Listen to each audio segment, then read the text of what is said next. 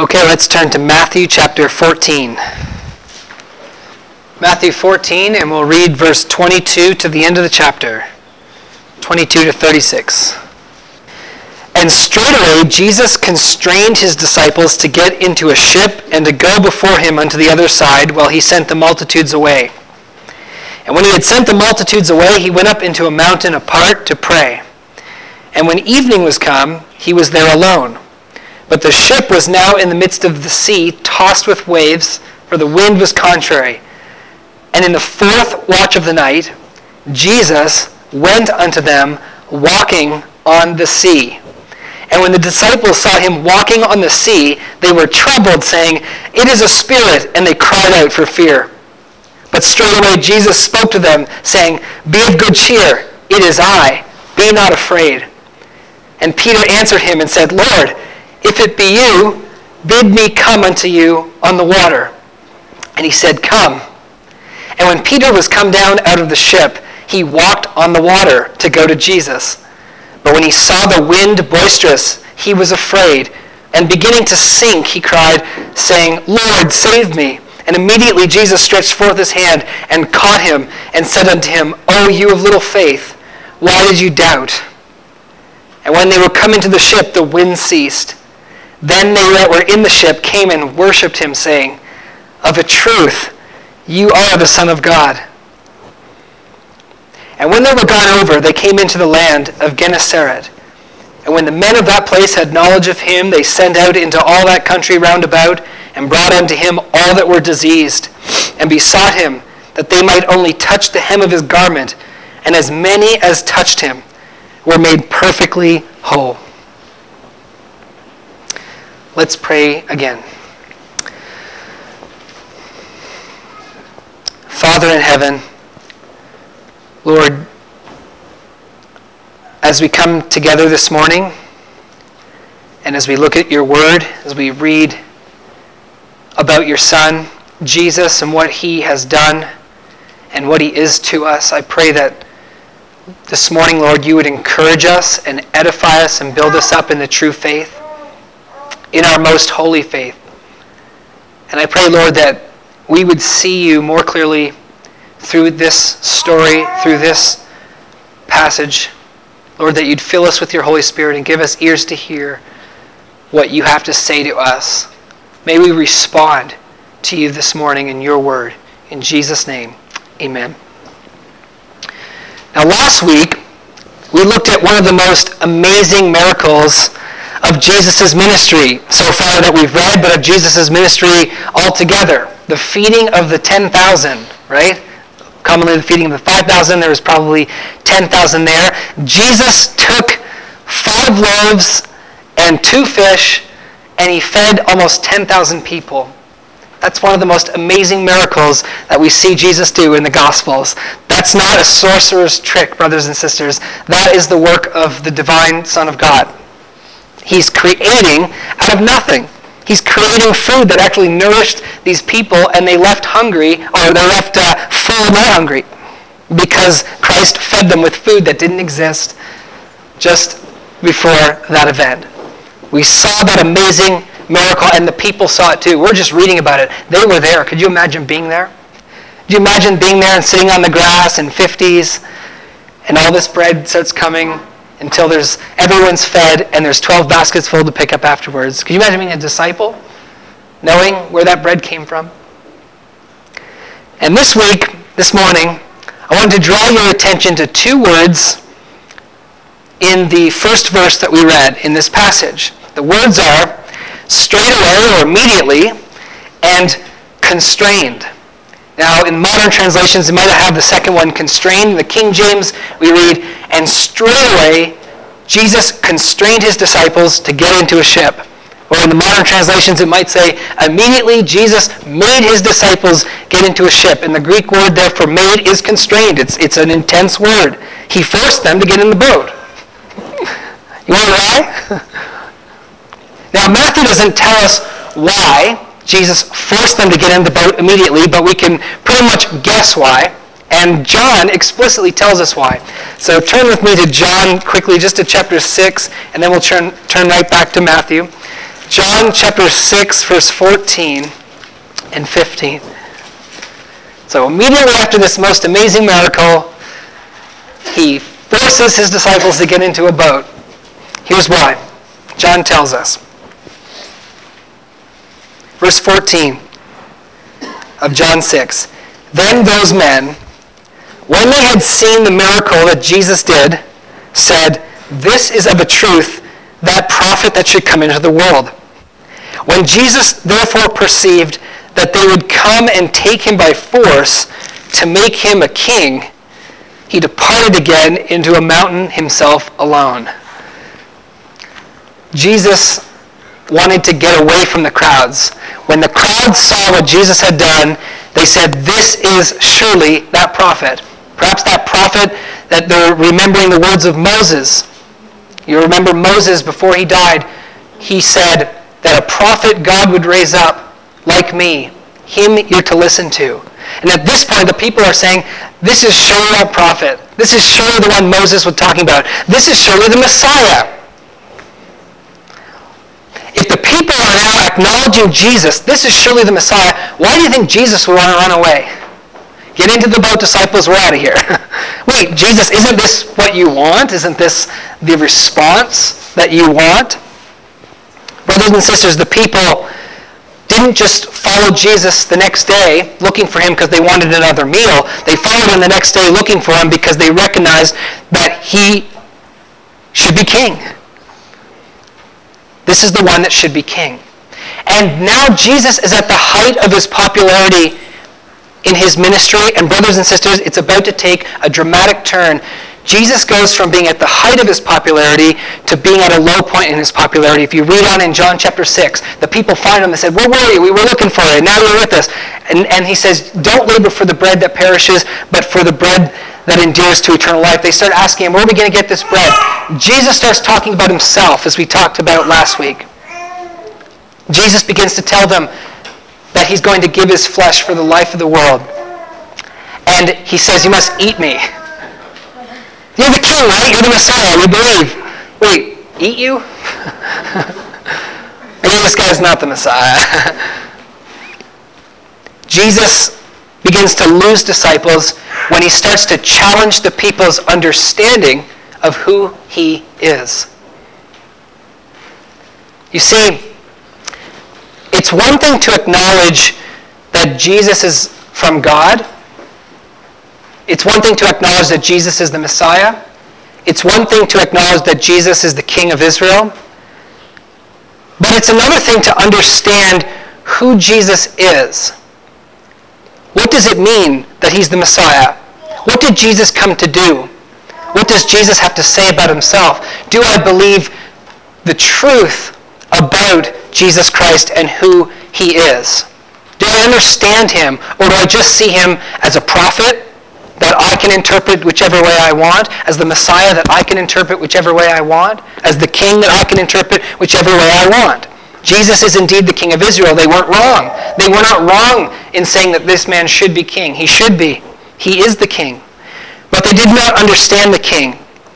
They wanted to make him king. It was the wrong time. It was the wrong motive. They didn't understand why Jesus had come into the world. They said, "Hey, great, time for the Romans to be overthrown. Time for Israel to step into its prophetic fulfillment. The Messiah has come. The nation must be right with God. We must be doing the right thing because God sent the Messiah. It's time." Of course, we'll see later, Jesus is weeping over the same people, saying, "You killed the prophets." He said they're going to do to the Son of Man whatever they want. "How often I would gather you as a hen gathers its chicks, but you wouldn't." What do you mean you wouldn't? They here are saying, "We want him." Jesus says, "You don't really want me.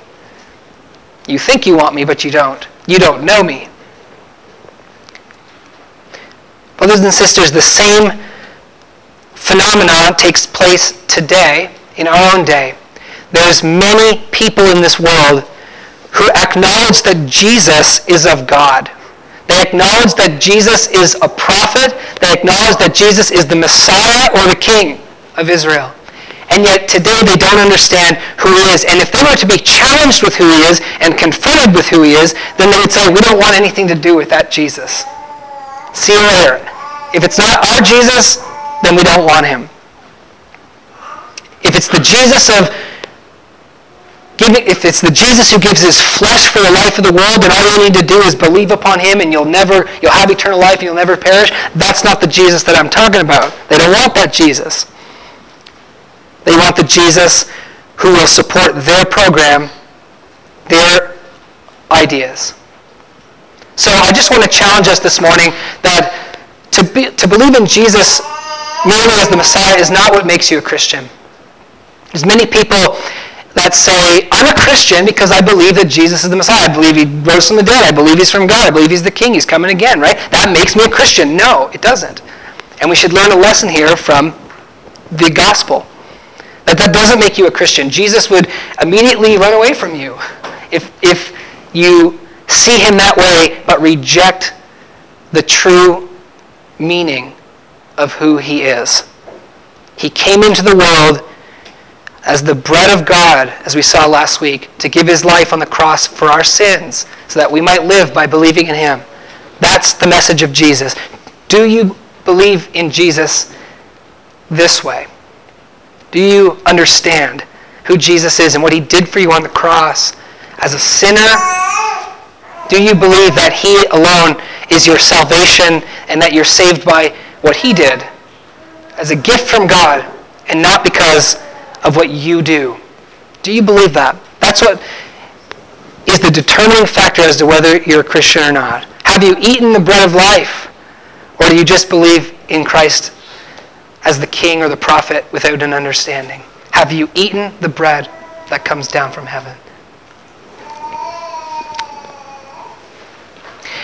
Now Jesus does his second greatest miracle, apart from the resurrection, in this passage that we read this morning. I'd say the first greatest miracle that he does in, of course, chronological sequence in our gospel is the feeding of the 5,000 or the 10,000.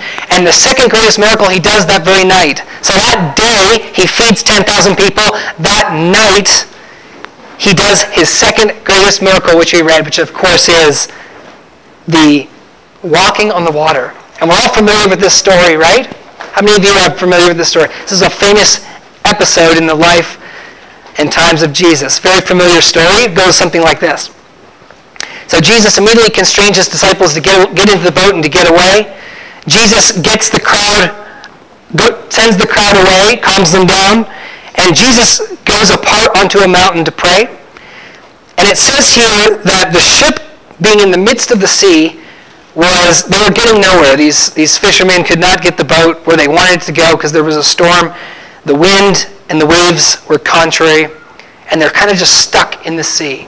It's often we see that, isn't it, in the Gospels? The disciples are often in a storm on the sea, and Jesus often comes in and rescues them. It says that in the fourth watch of the night, verse 25, Jesus went unto them.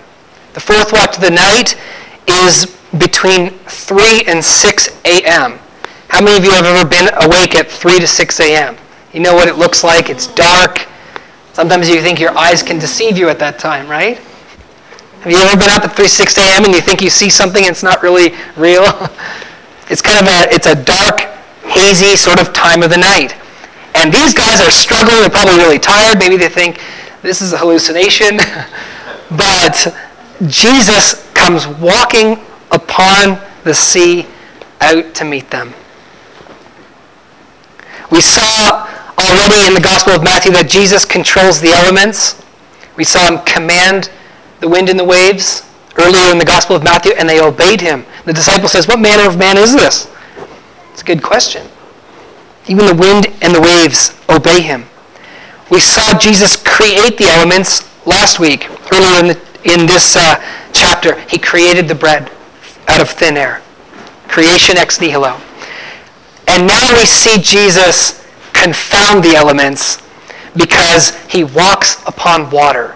He confounds nature because it's not natural to walk on water, right? You ever tried? He confounds nature, which would say that if a man steps upon the water out of a boat or off a dock, or if you walk from the shore, you sink. You don't walk on the top. And brothers and sisters, I don't know what this looked like or what it would have felt like under Jesus' feet. It was a miracle. He wasn't hovering above the water. He was stepping on the water as if it was hard surface.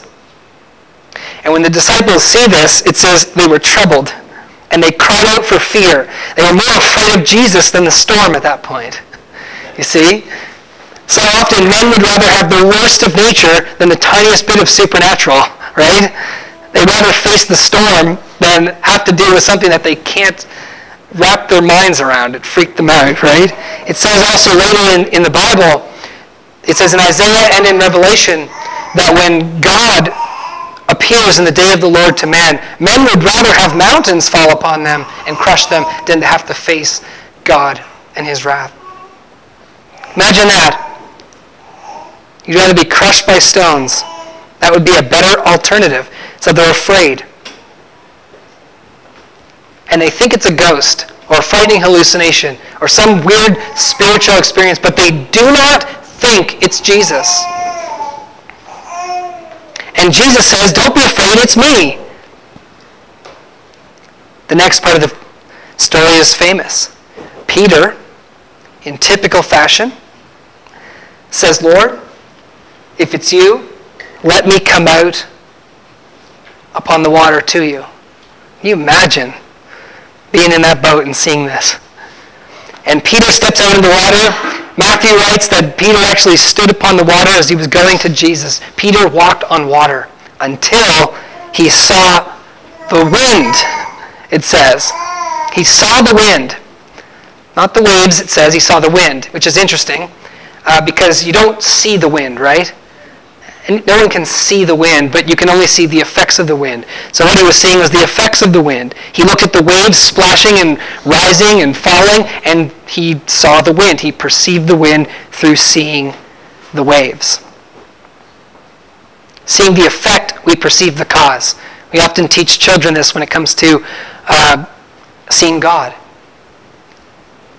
As a little aside, we don't see God, but we do see him through effects, right? The things that God does around us in the scriptures and the miracles he does each day, and through Christ we can see God just like Peter saw the wind.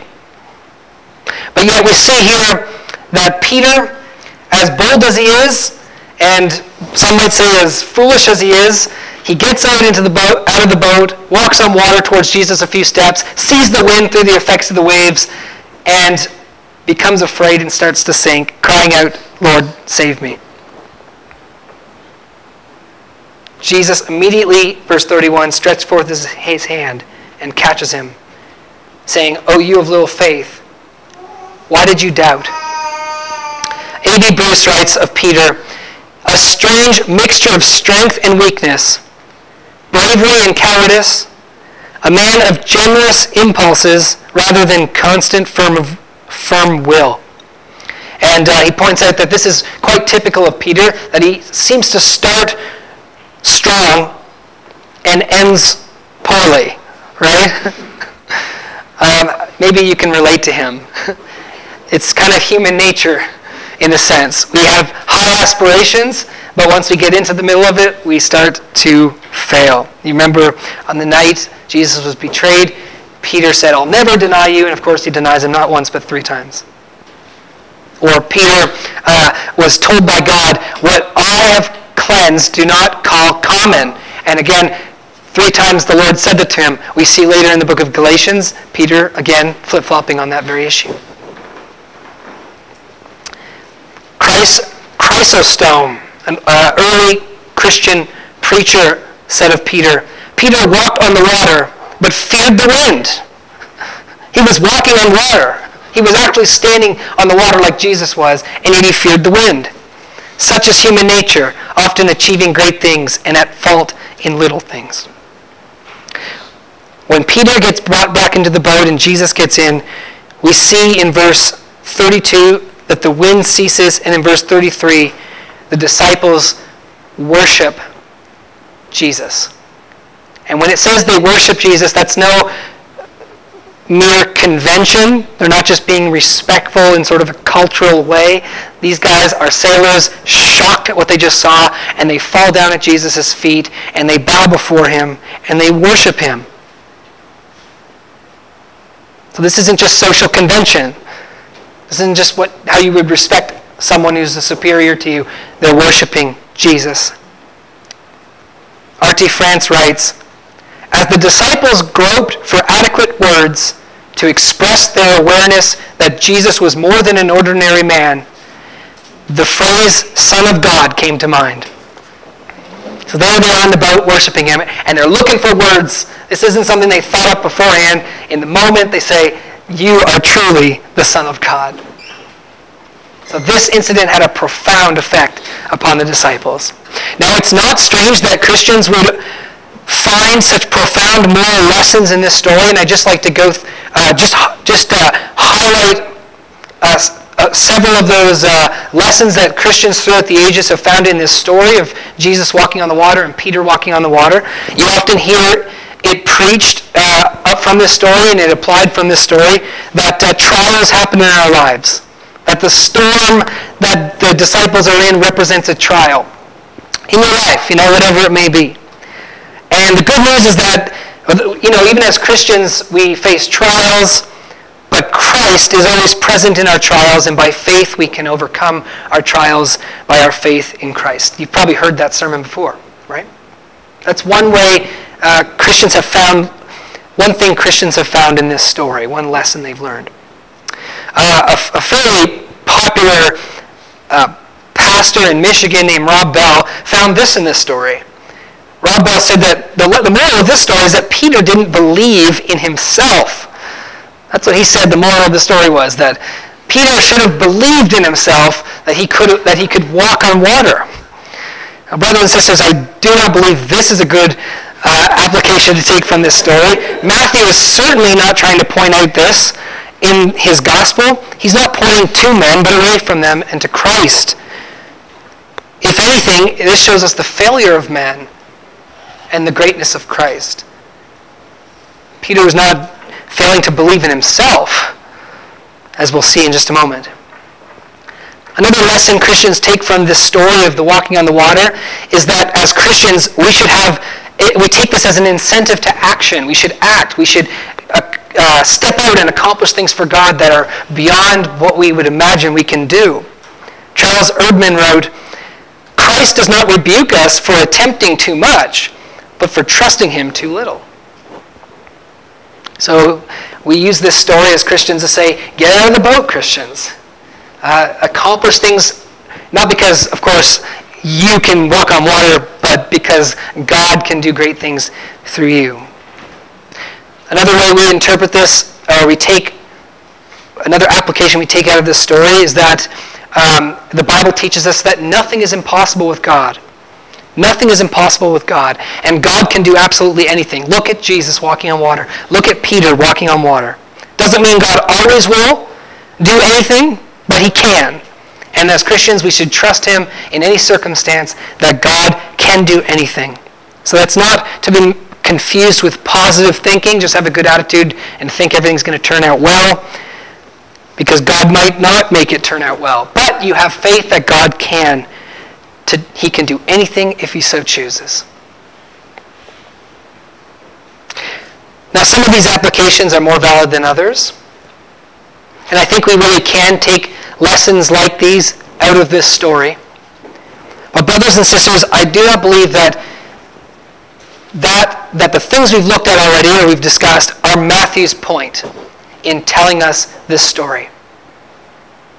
And the question we want to ask is, what is Matthew getting at here? What does Matthew want us to take away from this story? Why is it recorded? What are we to learn from this? What is the direct point we're to learn from this? And brothers and sisters, like the whole book of Matthew, Matthew's purpose in writing his gospel is to show us Jesus. And the issue here is the identity of Jesus. That is the main point of this story, the identity of Jesus Christ. And I want you to notice the main elements in the story. Number one, Jesus comes out on the water, and the disciples do not think it's Jesus. That's really important. This story is not about, look at the great things you can accomplish directly with God. Jesus is coming out, walking on the water, and the disciples think they see a ghost or something. They do not think it's Jesus. Jesus responds to this unbelief by saying, "It is I. It is me." And you'll notice the third important element, first being they don't think it's Jesus, second being Jesus says it's me, third being Peter saying, "If it's you." So Peter still isn't convinced it's Jesus. He says, "If it is you, then let me come out on the water." So Peter is now proving whether it's Jesus or not. And Peter steps out on the water, begins to sink, and when Jesus pulls out his hand and grabs him, I want to suggest that when he said, "Why did you doubt?" what is he getting at there? You have little faith, why did you doubt? Is he saying, why did you doubt that you couldn't walk on the water? Why did you doubt that you couldn't do it? Let me suggest, brothers and sisters, that what Jesus means when he says, why did you doubt is, why did you doubt that it was me?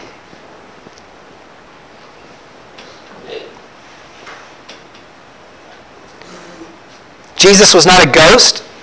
He might have said, look, you guys got any fish in the boat? A spirit doesn't eat. The spirit doesn't have flesh and bones. I'm not a spirit. I'm a man walking on the water. Why did you doubt that I could have done this? The issue here is not about doubting that Peter could walk on water. The focus is not on the bare miraculous, but on Jesus. The question is, did the disciples see an it, or did they see an I? That's the main question. What's the difference between an it and an I? An it is an impersonal thing, and an I is a personal thing, right? If you were to ask me, where's Brad? I wouldn't say, it's right there. Right? You might say, where's Tim's coffee cup? I'd say, it's over there. Right? It is impersonal. I is personal. I means a person. I means Jesus. Why did they doubt it was him? Why did they think it was an it rather than an I? Well, fundamentally, they doubted that anyone could do that. They doubted that Jesus could do that. They doubted that Jesus could be out on the water in the midst of the sea. And if you compare this with Mark's account in 6:52, Mark actually says in connection with this story when they're in the boat and Jesus is walking on the water and the disciples are amazed at what's going on, they're astonished, they're doubtful. Mark says that they did not consider the loaves and the fishes. Isn't that interesting? Mark actually says, and the disciples, the reason why they were so astonished at Jesus walking the water is because they didn't consider the first great miracle they did just a little bit earlier. Matthew Henry points out correctly, it is for a lack of a right understanding of Christ's former works that we are transported to the thought of his present works as if there never were the like before. Because we forget what God has done, we're amazed at what he does. Or we doubt what he does. Or we doubt that he can because we forget what he has done. Brothers and sisters, thinking biblically about life is about remembering the mighty acts of God that he's accomplished in the past. This is the true way of biblical thinking. This is how we're to think as Christians.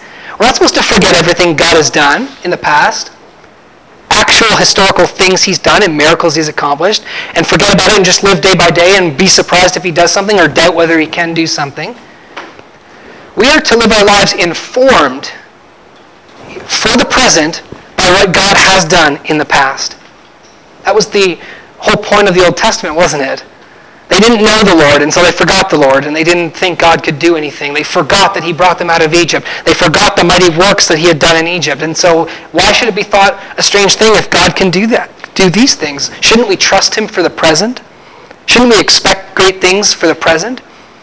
Shouldn't we not forget who God is and how he's revealed himself to us and not be doubtful, O you of little faith? Haven't you learned the mighty acts of God? Can you relate to that? Do you often forget what God has done in history What about in your own personal history? I'm sure every one of us, or at least most of us, can say that God has done mighty things even in our own personal history.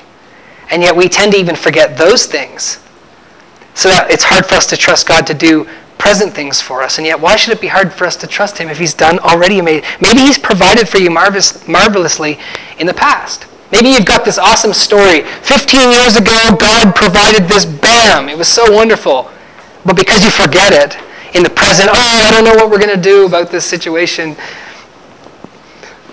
How are we going to make it? Oh, you have little faith. Oh, you have little object of faith.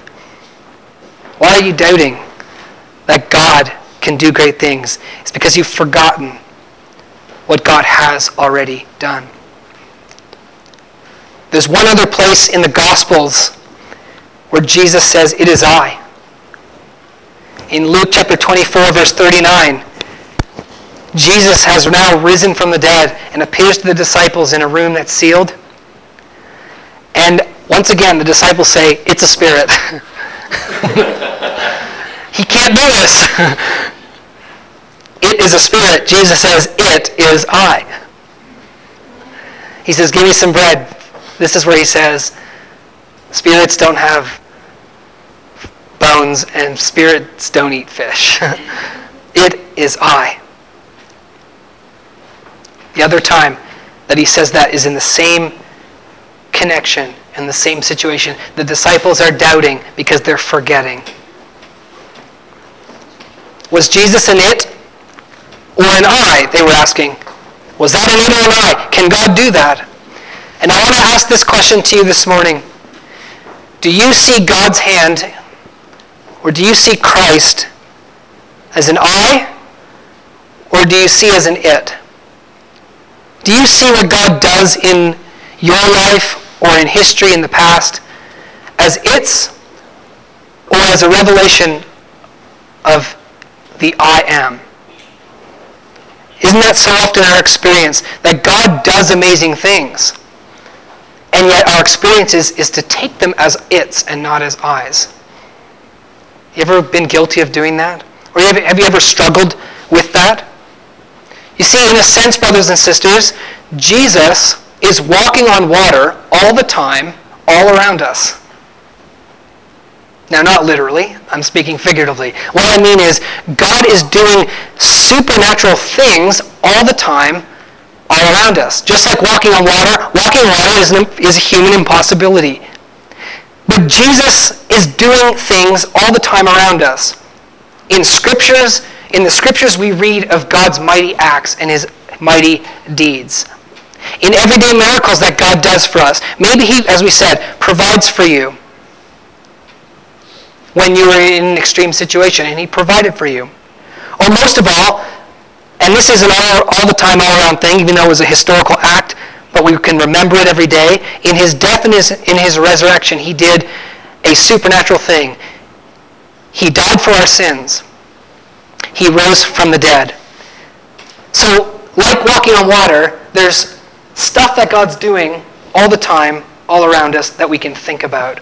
Do we believe that these things are actually revelations of the I am, or are they just its that happen in life that have nothing to do with God?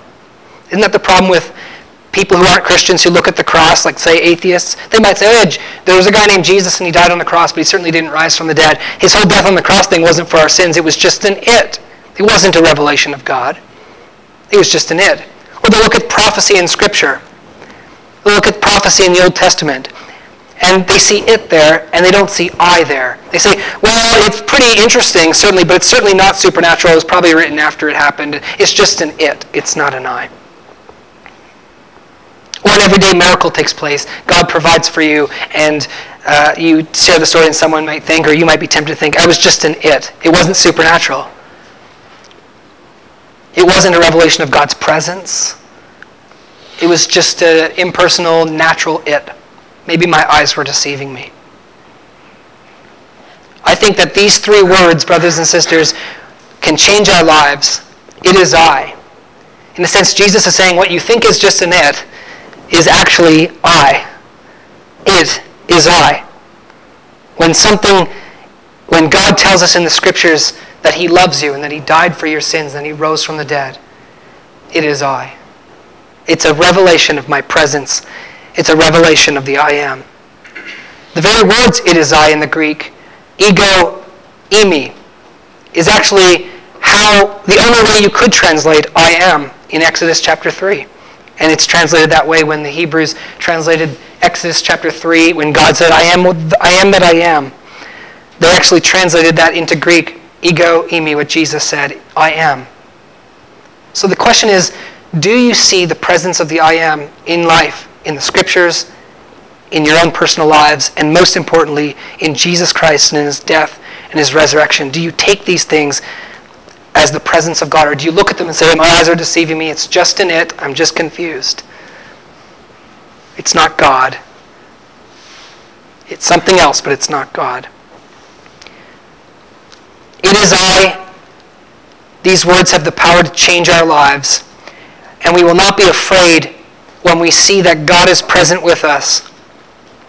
And the good news of the gospel is that he is present with us in his Son, Jesus Christ. With us, Jesus said, until the end of the age. When we live our lives understanding the presence of the I am, we will have peace and confidence and be afraid of nothing.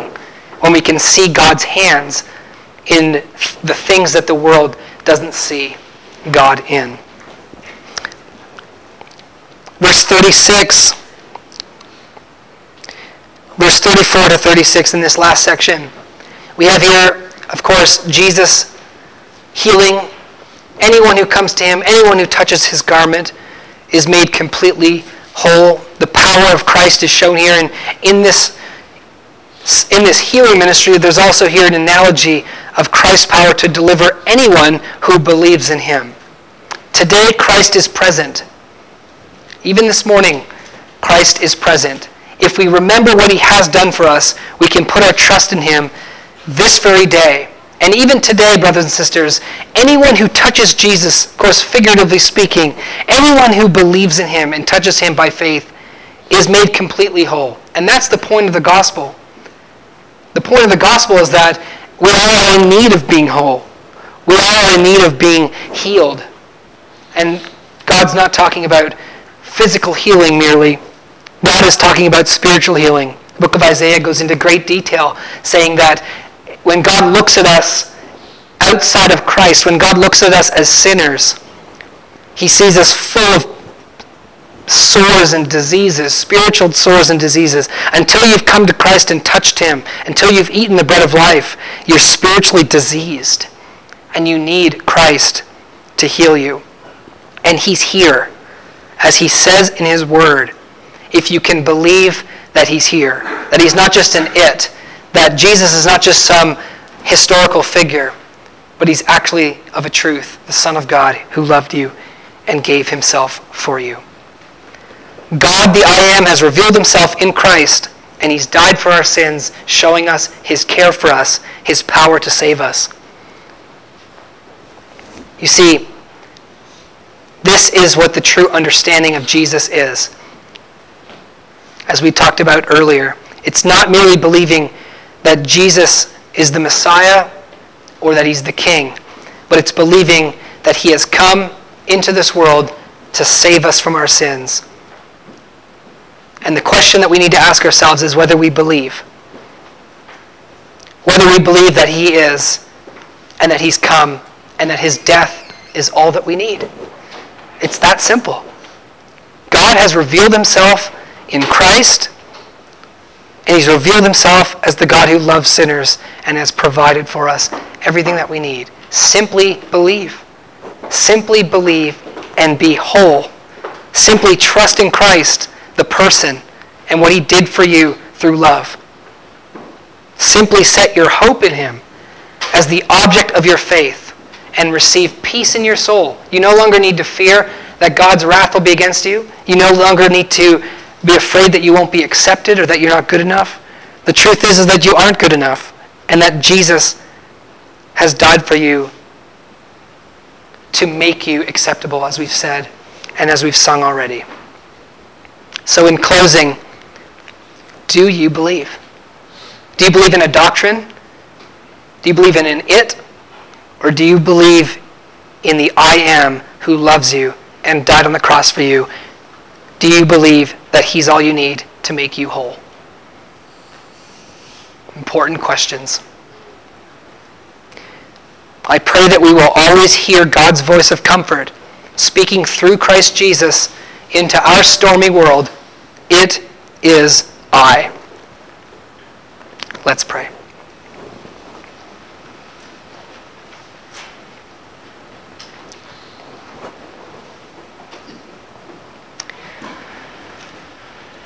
Father in heaven,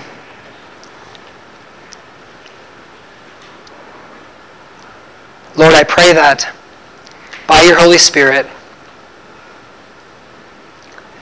Lord, you would show us where our faith is small, where the object of our faith is small, and how we forget and have forgotten the mighty things that you have done, how you have revealed yourself, Lord, to us in history.